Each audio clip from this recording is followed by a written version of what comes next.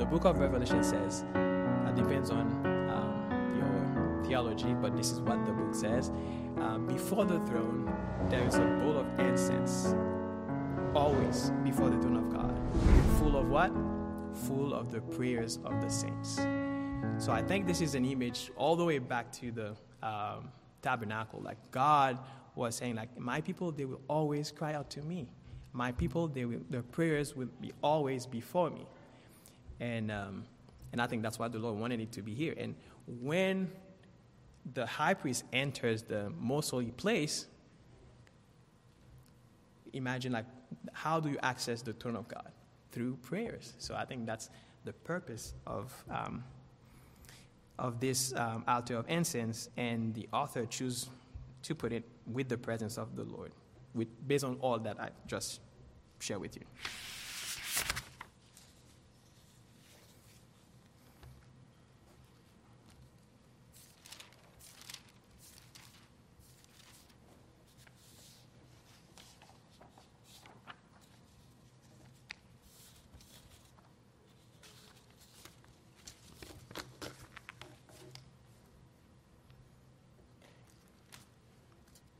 All right, let's pray, and we can get started.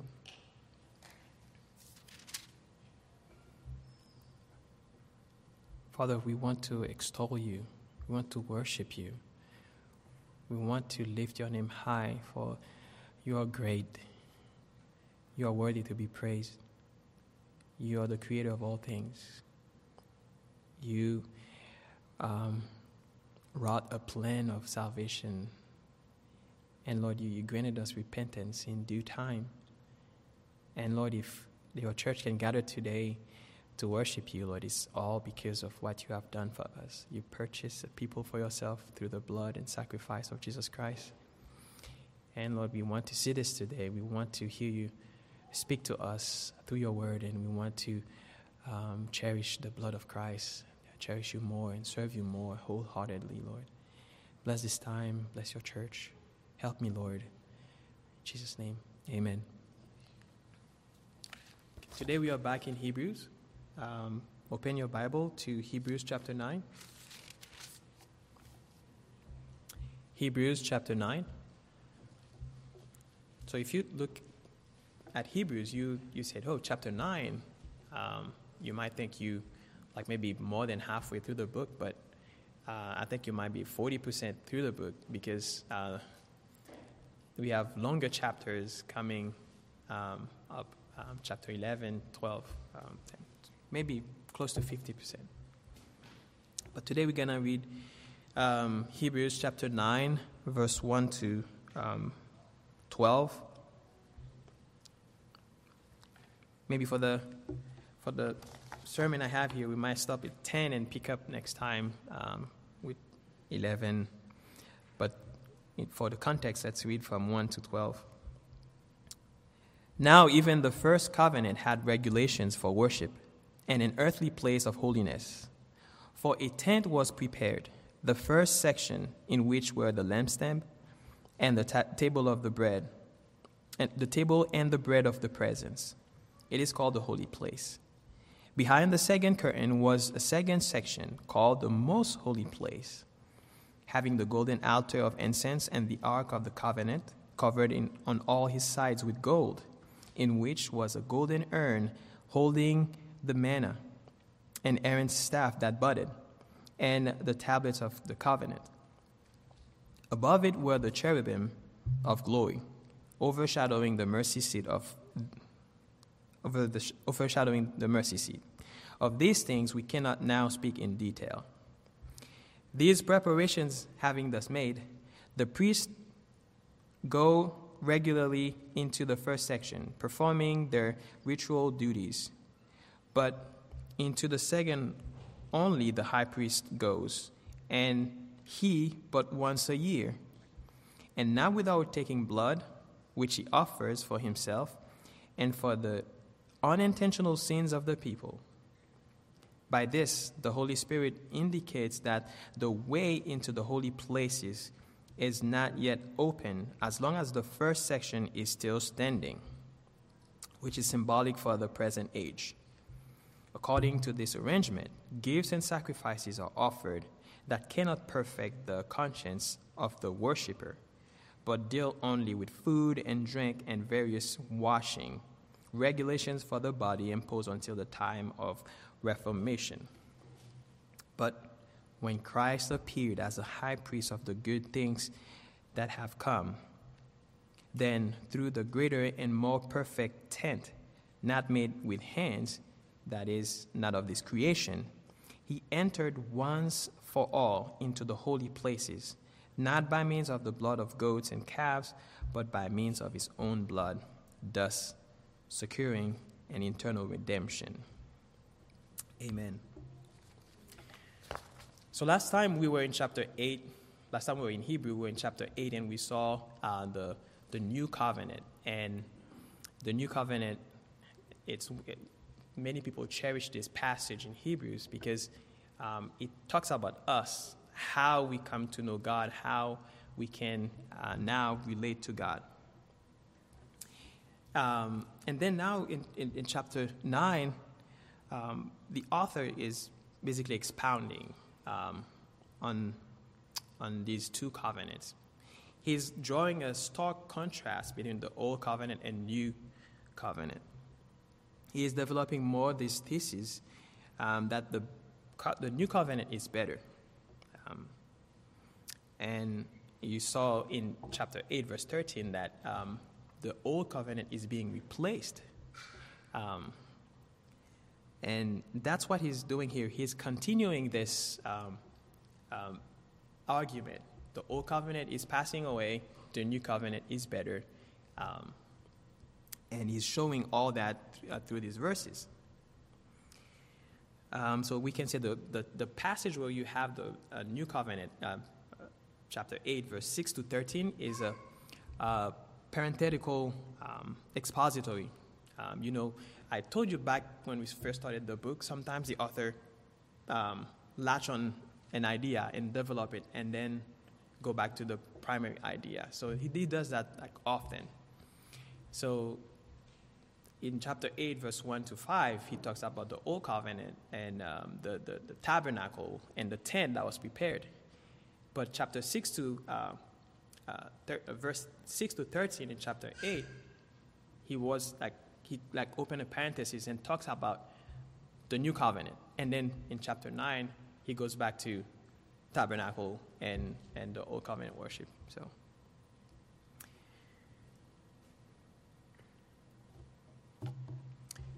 So in verse 5 in chapter 8, he says, they serve a copy and shadow of the heavenly things.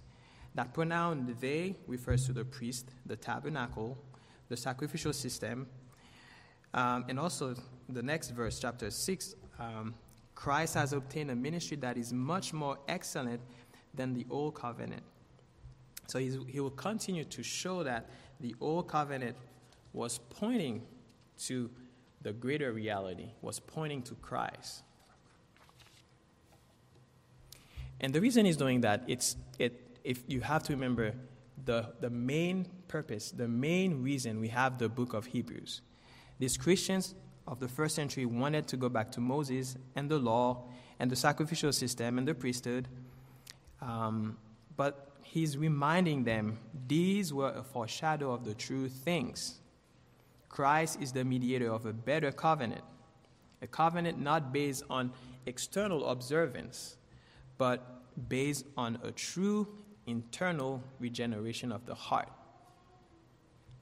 And I showed you last time, all these, we could not be right with God based on the old covenant system. Everything was pointing to that one person. Everything was pointing to Jesus Christ. So today I have 3 simple points I want to walk you through. Actually, I might do 2 and maybe next time continue with the third one. Verse 1 to 5 talks about the tabernacle, a foreshadowing of the new covenant worship. The second portion, verse 6 to 10, talks about the ordinances and the rituals that were mediating the access to God. And the last portion would be like verses 11 to 14, when we see the redemption we have in Jesus Christ. So the tabernacle, the ordinances, and the redemption in Jesus Christ. Those 3 points. But I think I might do the first two and keep the last one for next time. So again, let's go back to verse 1. Now even the first covenant had regulation for worship and an earthly place of holiness.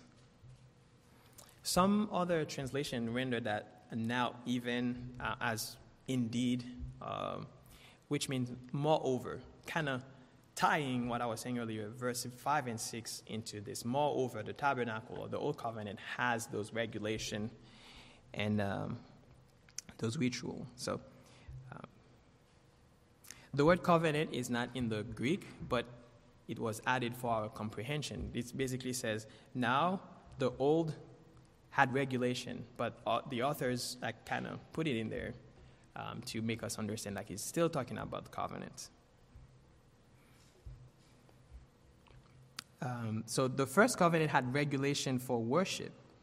The Greek word means laws or precepts or ordinances, talking about religious rites and services connected to the old covenant system. And that earthly place of holiness was the movable tent, what we call the tabernacle. And in the wilderness, it was the tabernacle, but when they got into the land, they built a temple. But you had the same element in the temple as well. You have a holy place and the most holy.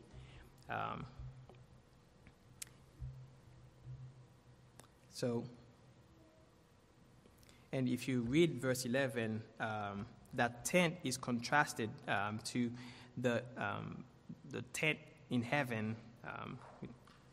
Verse 11 says, but when Christ appeared as the high priest of the good things that have come, then to the greater and more perfect tent. So you have a more greater and perfect tent.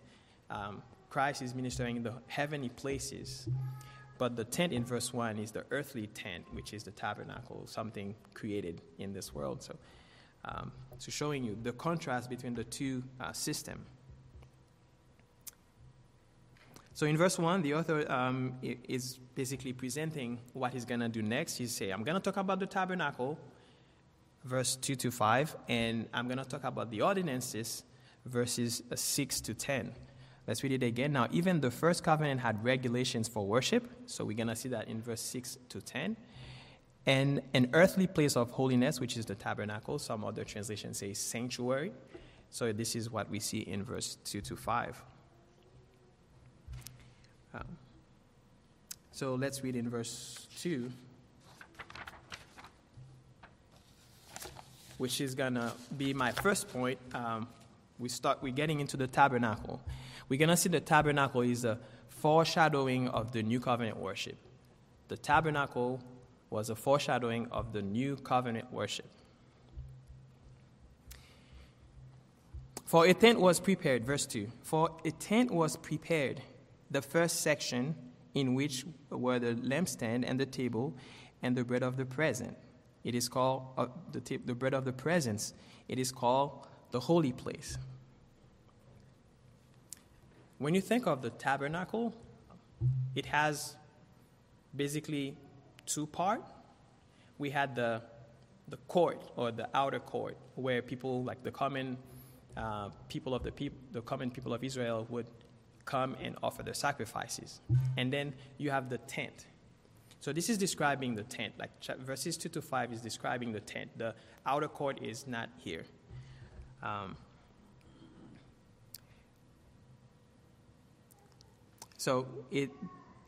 Verse 2 and 3 are showing you that we had two sections in the tent of meeting, called most of the time called a tent of meeting. So verse 2 says, a tent was prepared, the first section in which you have the lampstand and the table and the bread of presence. Verse 3 talks about the second section. Behind the second curtain was a section called the Most Holy Place. And what do we find in this Most Holy Place? Verse 4, having the golden altar of incense. I'm going to talk about a little nuance here about the golden altar of incense. And the Ark of the Covenant, covered on all sides with gold, in which was a golden urn holding the manna, and Aaron's staff that budded, and the tablets of the covenant. Above it were the cherubim of glory overshadowing the mercy seat. So this is where the people of Israel were worshiping God, coming into the outer court with a bull, with a goat, with a turtle dove to offer sacrifices. They had different types of sacrifices. There was a sixth one, is when a priest is being ordained, but this is not often. But on a regular basis, people would offer 5 sacrifices. And all this was taking place into the tabernacle.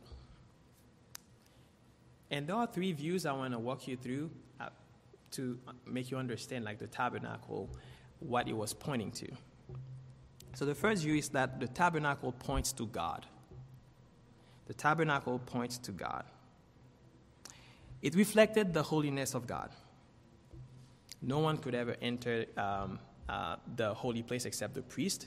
And the most holy place, only the high priest would enter there, and only once a year. So the tent represented the holiness of God. It also communicated the transcendence of God. God, you remember when, I always butcher his name, Uzzah touched the Ark of the Covenant. He died on the spot, and David was angry and was afraid, because the presence of God is dangerous, for common men to come into proximity with. And God says, I'm not like you. I'm holy. I'm separated. I'm above you. I'm not like the common man. So God is above all else. It shows the perfection of God. It also shows the righteousness of God.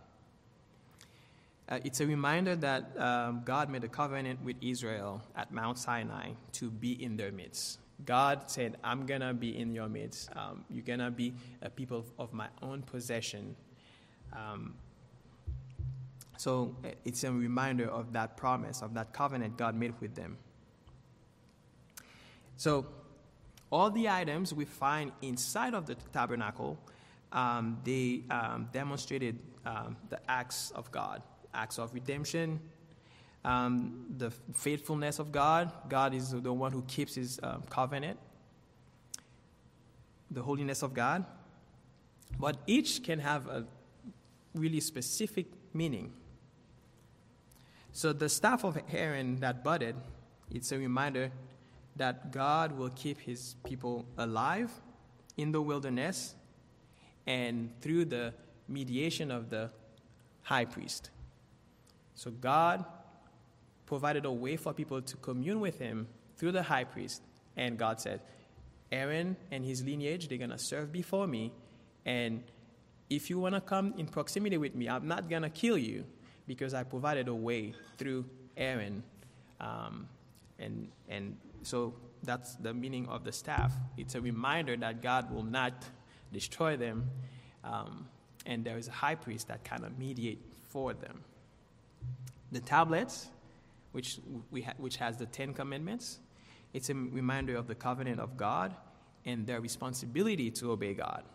You have the 10 Commandments inside the Ark of the Covenant, reminding the people, hey, you have to obey God, and you have ways you relate to your fellow brothers and sisters. There was the golden urn, which is a jar, and it has the manna, which reminded the people, like Brother Reese was saying, the provision of God. God provides for these people, took care of them, sustained them. Throughout the 40 years of their wandering in the wilderness, God provided manna for them. So God reminded the people, I'm going to take care of you. I'm going to provide food for you. And the Ark of the Covenant itself provided the love of God for Israel. God chose a people, like they didn't do anything good, but God says, I'm going to put my name in Israel. And God proclaimed his faithfulness to them. So these elements in the tabernacle represent all these, which we can take for ourselves too. Like God promised he will take care of us, right? God promised he will never leave us or forsake us. God says, do not worry about things you're going to wear or food. Jesus promised all that in the Sermon on the Mount. So for the Christian, we have those promises. So everything then, they have a greater reality in the new covenant. All right, so that's what we have in the most holy place. But the author did something. He took a liberty here to do something. So this golden altar of incense. If you go back to Exodus 30, it was not in the most holy place. It was in front of the veil, right before you enter the most holy place. But you see here, like in this passage, he mentioned it was in the holy place, in the most holy place. I think it's a liberty that he took, because we know, like the author is familiar with the tradition of the people of Israel. He knows that the Old Testament really well. But I don't think he was confused or when he made such a statement. I think he deliberately associated the altar of incense with the presence of God. Since the presence of God was in the most holy place, so he associated that with the most holy place. Why? Because God commanded them to always burn incense on that. To always keep fire and put incense on it. Leviticus 16, 12 and 13. And he shall take a censer full of coals of fire from the altar before the Lord. So that's the purpose of the altar of incense. God said, you have to keep it burning. Why? Whenever the high priest is going into the most holy place on the Day of Atonement, he needs to do this. He needs to take a censer full of coals of fire from the altar before the Lord. So the altar is before the Lord always. And 2 handfuls of sweet incense, big and small, and he shall bring it inside the veil. So before the high priest enters behind the veil into the most holy place, he has to do this. Have a censer, take coals from the altar, put it in there, and put the incense, so that when he enters the room, there is a sweet aroma in the room, in the most holy place. And the reason I'm thinking this altar of incense is there because God was pointing to something greater. In Revelation, the book of Revelation says, depends on your theology, but this is what the book says. Before the throne, there is a bowl of incense, always before the throne of God. Full of what? Full of the prayers of the saints. So I think this is an image all the way back to the tabernacle. Like God was saying, like, my people, they will always cry out to me. My people, their prayers will be always before me. And I think that's why the Lord wanted it to be here. And when the high priest enters the most holy place, imagine, like, how do you access the throne of God? Through prayers. So I think that's the purpose of this altar of incense, and the author chose to put it with the presence of the Lord, based on all that I just shared with you. All right. So all these elements, that's what they represent. So they represent God, and they represent His holiness. They represent His faithfulness, His love for Israel, and His love for His people. The second view, the tabernacle, points to Christ. The tabernacle was a way for God to dwell among Israel, right? Among his people. And Christ is said to be what? A tabernacle. Like if you think of the verbiage used in John 1, verse 14, the word became flesh and he dwelt among us. That word dwelled is the word tabernacle. So he dwelled among us, and we've seen his glory as the only Son from the Father, full of grace and truth. So Christ dwelled among us, and we saw his glory. So God was inside the tabernacle, was meeting with the people, with Moses at one point, like all the time. But after that, once a year with the high priest. So God wanted to dwell among his people, pointing to the time when Jesus will be dwelling among men. So the tabernacle points to Jesus Christ. The other thing, like the tabernacle was glorious. You have gold all over, all like in the holy place and in the most holy place. Everything was beautiful. We have the linen, the beautiful colors. And in chapter 5, it says the garment of the high priest was for glory and beauty. And we know Jesus is our King of glory. Psalm 24, which is a reference to Christ coming into heaven in glory. Who is the King of glory? Which is a picture of Christ. So Christ is a King of glory. So the glory of the tabernacle is pointing to the glory of Jesus Christ. And in 2 Corinthians 4, verse 6, it says, we see the glory of God shining in the face of Jesus Christ. So that glory now shines upon us. Back in the Old Covenant, we couldn't see this. Only the priests would be in the holy places, the holy place, and the high priest in the most holy place. Everybody else was kept out. But Jesus Christ made it possible so that we can see the glory of Christ, the glory of God in his face. So the tabernacle points to Christ. And the third view is that it points to the relationship between God and his people. So the tabernacle points to the relationship between God and his people. So the lampstand and the bread of presence points to the people of God. Why do I say that? In most apocalyptic literature, lampstands represent the people of God. Let me give you an example. Revelation 1:20. Go back to Revelation again.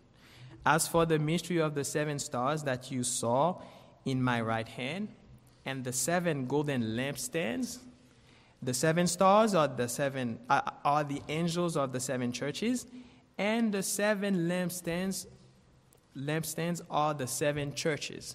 So we see 7 lampstands. They are the churches. In Revelation, Zechariah have the same idea. If you go all over the Bible, usually it represents the church or the people of God. How about the bread of presence? Do you know how many loaves of bread of presence we had?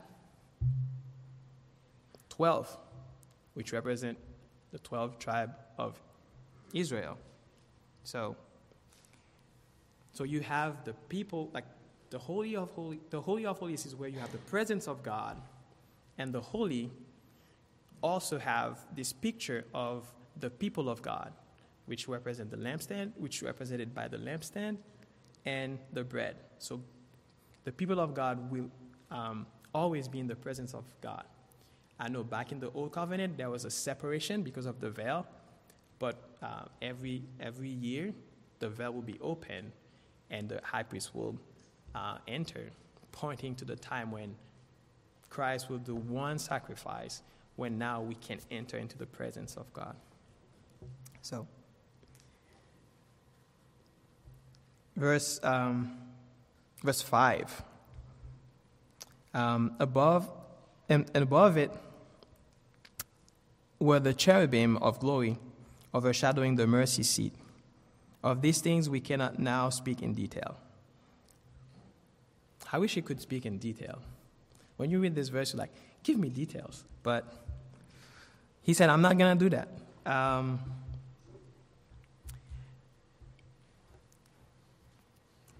So the cherubim and the mercy seat, they represent heaven.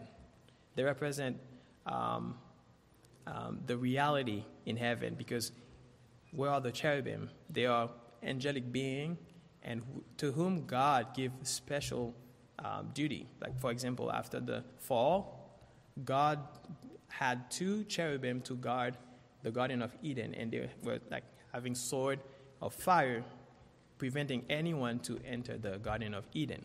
So cherubim are like angels, and usually God gave them a special duty to do. And in here, like, they were watching over the mercy seat. So they're watching over the throne of God, the throne of mercy, which is a picture of heaven. And the fact that everything was made with gold at that time was like one of the most like precious commodity. Here we have diamonds and I don't know, platinum, but I think platinum is better than gold, but I don't know. Forgive my chemistry failure. I failed that class. But anyways, gold at that time was one of the precious metal, and it's valuable. It's something like really you cannot put a price on it. So God told them to build all these utensils or furniture in gold to represent the preciousness of heaven, to represent heaven is not like this world. So, but the second part of verse 5, that's what bugs me. Of these things we cannot now speak in detail. And I was like, why did he say that? And the reason goes back to the reason he wrote the book. This Jewish Christian, they have an understanding of the tabernacle and the holy place and the most holy place, and they know that this is like intricately linked to God. But he's telling them, you need to abandon these things and go on to maturity, because all these things were foundational stuff. They were foundational doctrine of Christ. You need to move to what is greater, to Christ. So he doesn't want to spend more time. Like, the more you spend time on something, you're going to start thinking about it. You're going to think about, I remember the days when I was bringing my lamb and killing it and ask for forgiveness. So he doesn't want to bring that to their memory. So he said, I'm not going to spend time on these things.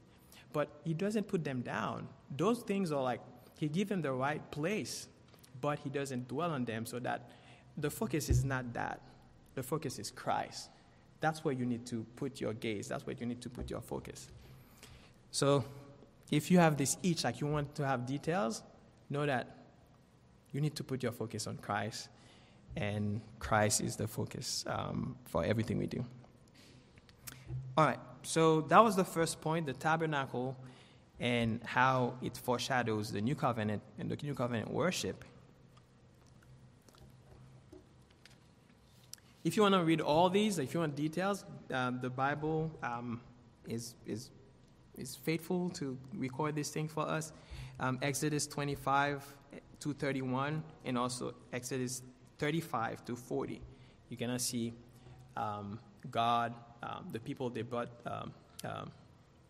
a contribution, and then God told Moses, this is how I want everything to be built, and then he gave them skilled men to build these things. He put his spirit in those men so they can do this crafts and build these things in bronze, silver, and gold.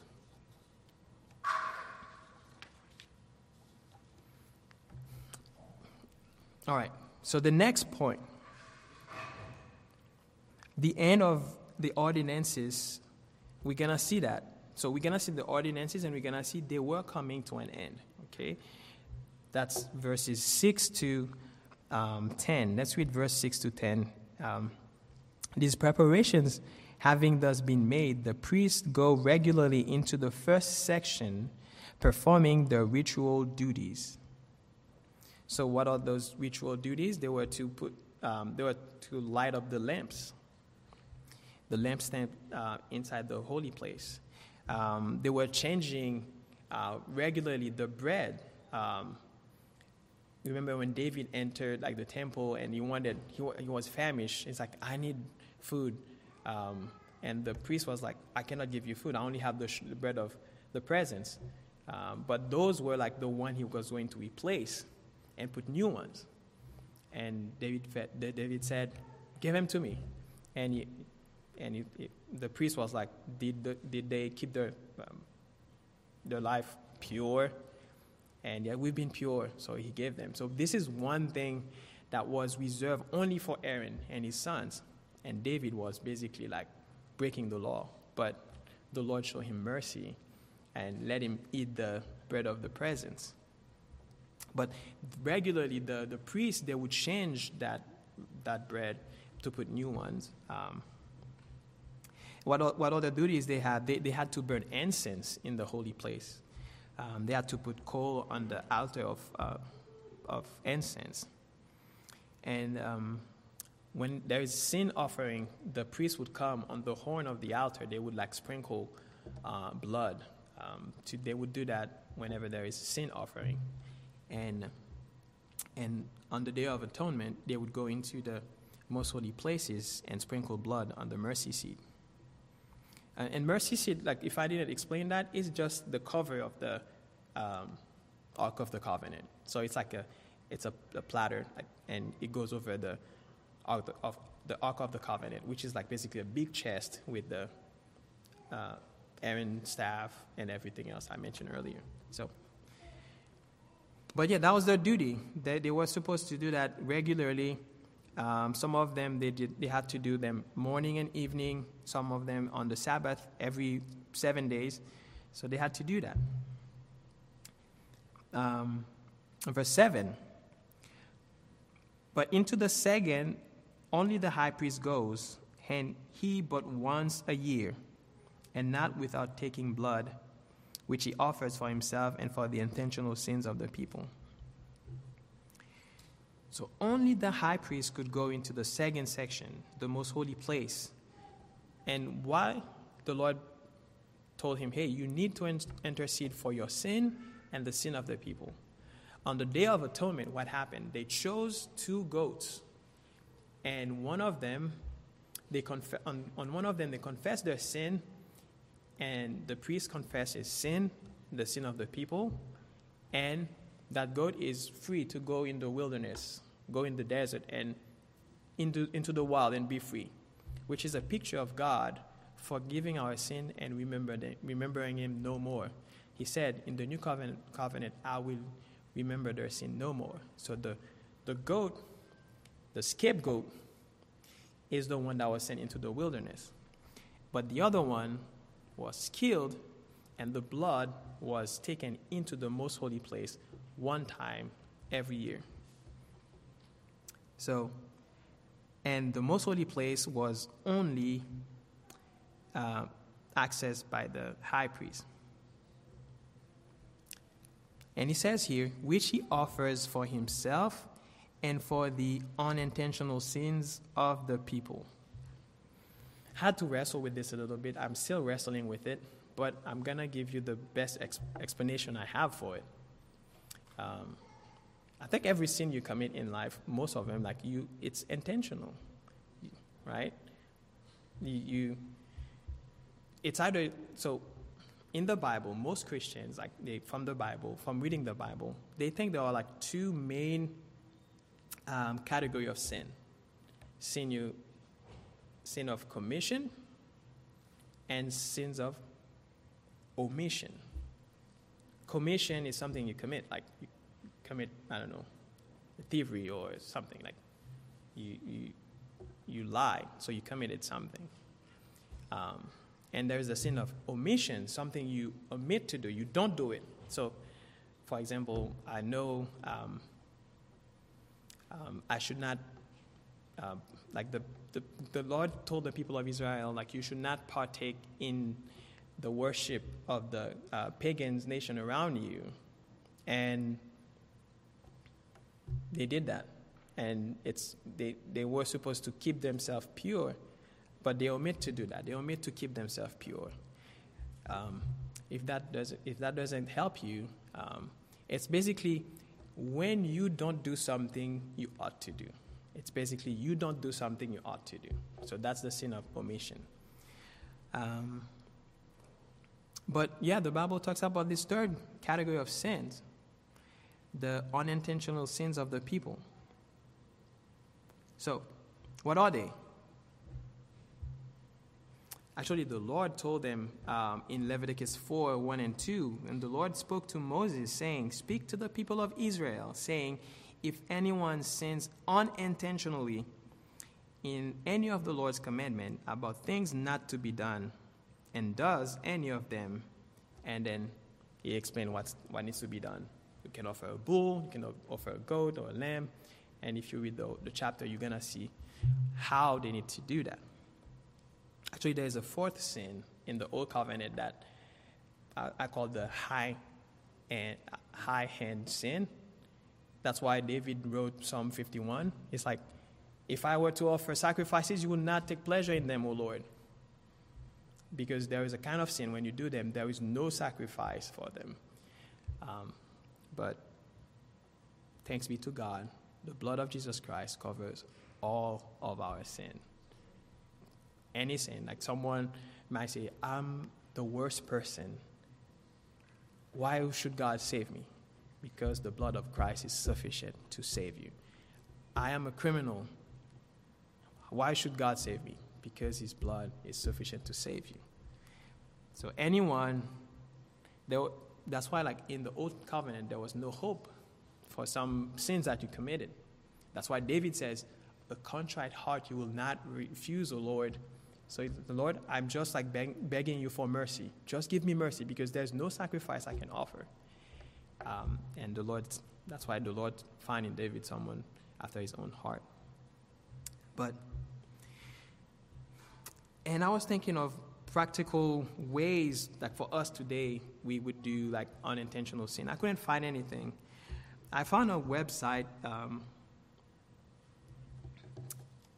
It's called Wisdom Hunters, but I didn't check the website to see if it's legit, but this thing was helpful to me. It's founded by a guy named Boyd Bailey. He's a Christian. But this is what he says. Of course, unintentional sin requires intentional actions. You can sincerely sin unknowingly, but this does not diminish your guilt. It does not diminish the effect of your sins. Indeed, unintentional sins may do most harm. They are so harmful because the offender is unaware of their sinful, subtle behavior. So it can be a subtle sin like you're doing and you're not even aware of that. And he continues to say, and I feel guilty of that because I do that. He said, you may be treating your spouse in a subtle but sinful way. It may be silence treatment when you ought to speak, or it may be you speak when you ought to be silent. And you may be completely oblivious to this thing. It can be a sarcastic humor, and you justify it by, I'm just kidding. But in reality, that joke can evolve into putting down the person, discouraging them, and then bully them. The Bible says to use your word to build up. And also the Bible says we're going to give an account for every idle, every vain word that we say with our mouth. So I'm like, yeah, you can be saying something funny, but you're sinning. Someone is getting hurt and you don't even know that. So that's an example, practical for me. So the people might be doing things like the Lord commanded back in the Old Covenant, and they were not aware they were sinful, but yes, it brought guilt on the people, and the Day of Atonement was for that. Like, they confessed their sin, and they took the blood, brought it into the most holy place. And the high priest would go once a year. Once a year. All right, verse 8. By this, the Holy Spirit indicates that the way into the holy places is not yet open, as long as the first section is still standing, which is symbolic for the present age.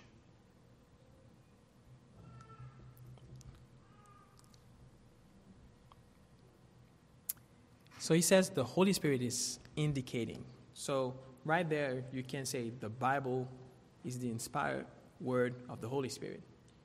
He's taking something that is said in Leviticus and in Numbers, in Exodus, saying like the Holy Spirit is saying that. So this is the inspired word of God. The Holy Spirit is the author of the Bible. So the second thing is that by this, the Holy Spirit is saying or indicates that the way into the holy places is not yet open. What does that mean? As long as you have this curtain separating the holy and the most holy place, you don't have direct access to God. You don't have, you cannot draw near the throne of God. The people were not allowed into the temple, into the tent of meeting, even the temple.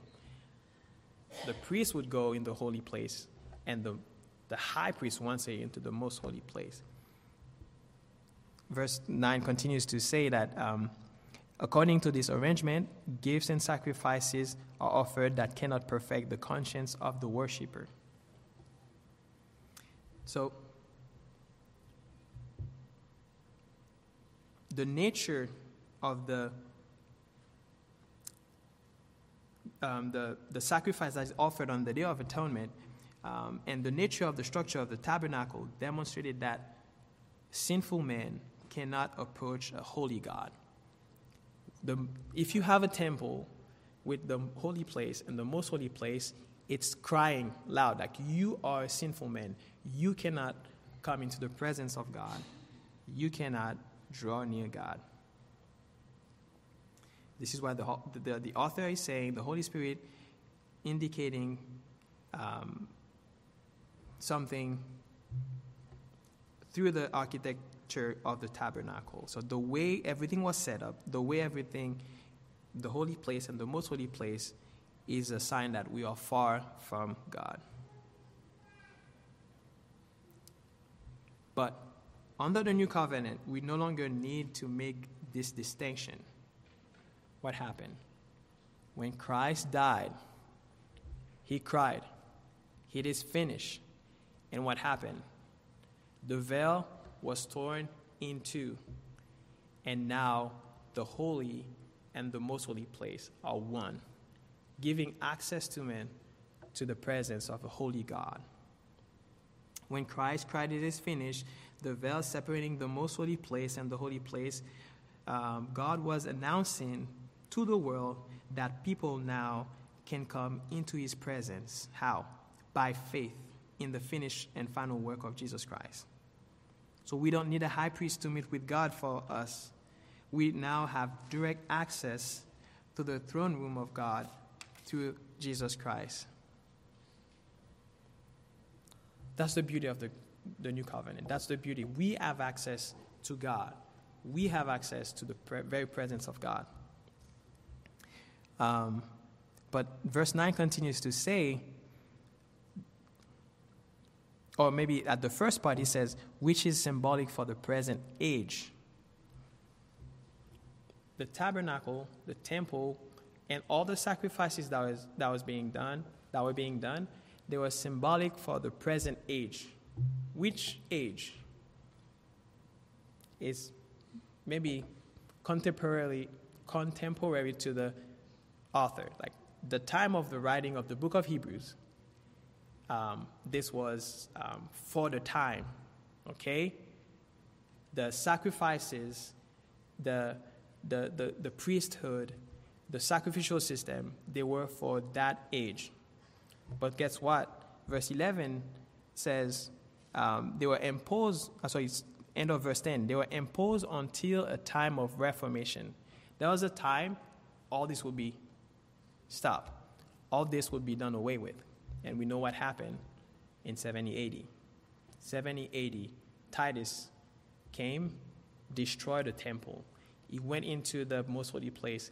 Like he took like pigs and mingled all the stuff in the temple with pig's blood. It was offense to the Jews. Like it's like you take this holy place of worship and turn it into a pig stall. But God says, in Christ, this is how men can relate to him. So that is verse 6 to 10. So the new way of worshiping God, it was inaugurated in Jesus Christ. The old way was done away with when Christ came on the earth. Application for us. We don't have to stay far off. We don't have to be like Uzzah, worrying if we touch the Ark of the Covenant, we can fall dead. Actually, God bids us to come into his presence. The Christian can come into the presence of God. And the reason is because Christ bought our redemption through his blood on the cross. He did it because God altogether was planning this thing. This is the plan of God. I see the old covenant as a commercial, right? Or like, I remember when I was in Haiti, I had bands. I used to sing in a band, and sometimes we have a concert. So we're like, hey, on October 18, we're going to have a concert. Everything was building up to that point. So that's the same thing with the old covenant. Everything was building up to the point of when Christ will come, he will do away with the old covenant, and we can have a new way to relate with God. Through the blood of Jesus Christ, we can enter into his presence, and there is no fear. The love of God will cast every fear. So next time we're going to see the redemption of Jesus Christ, the redemption he provided for us because he did away with the old covenant. Amen. Father, we thank you for Christ. We thank you for the types and shadows in the old covenant. They were pointing to a greater reality, the reality that one day, one sacrifice will be sufficient for us. The sacrifice of your Son, Jesus Christ, who came and dwelt with us, who came and tabernacled with us, so that we can know you, we can see your light, we can see your glory, and relate to you in a new way. We can enter into your presence. Lord, we want to love you. We want to love what you've done for us.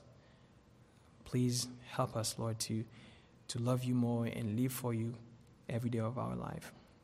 In Jesus' name, amen.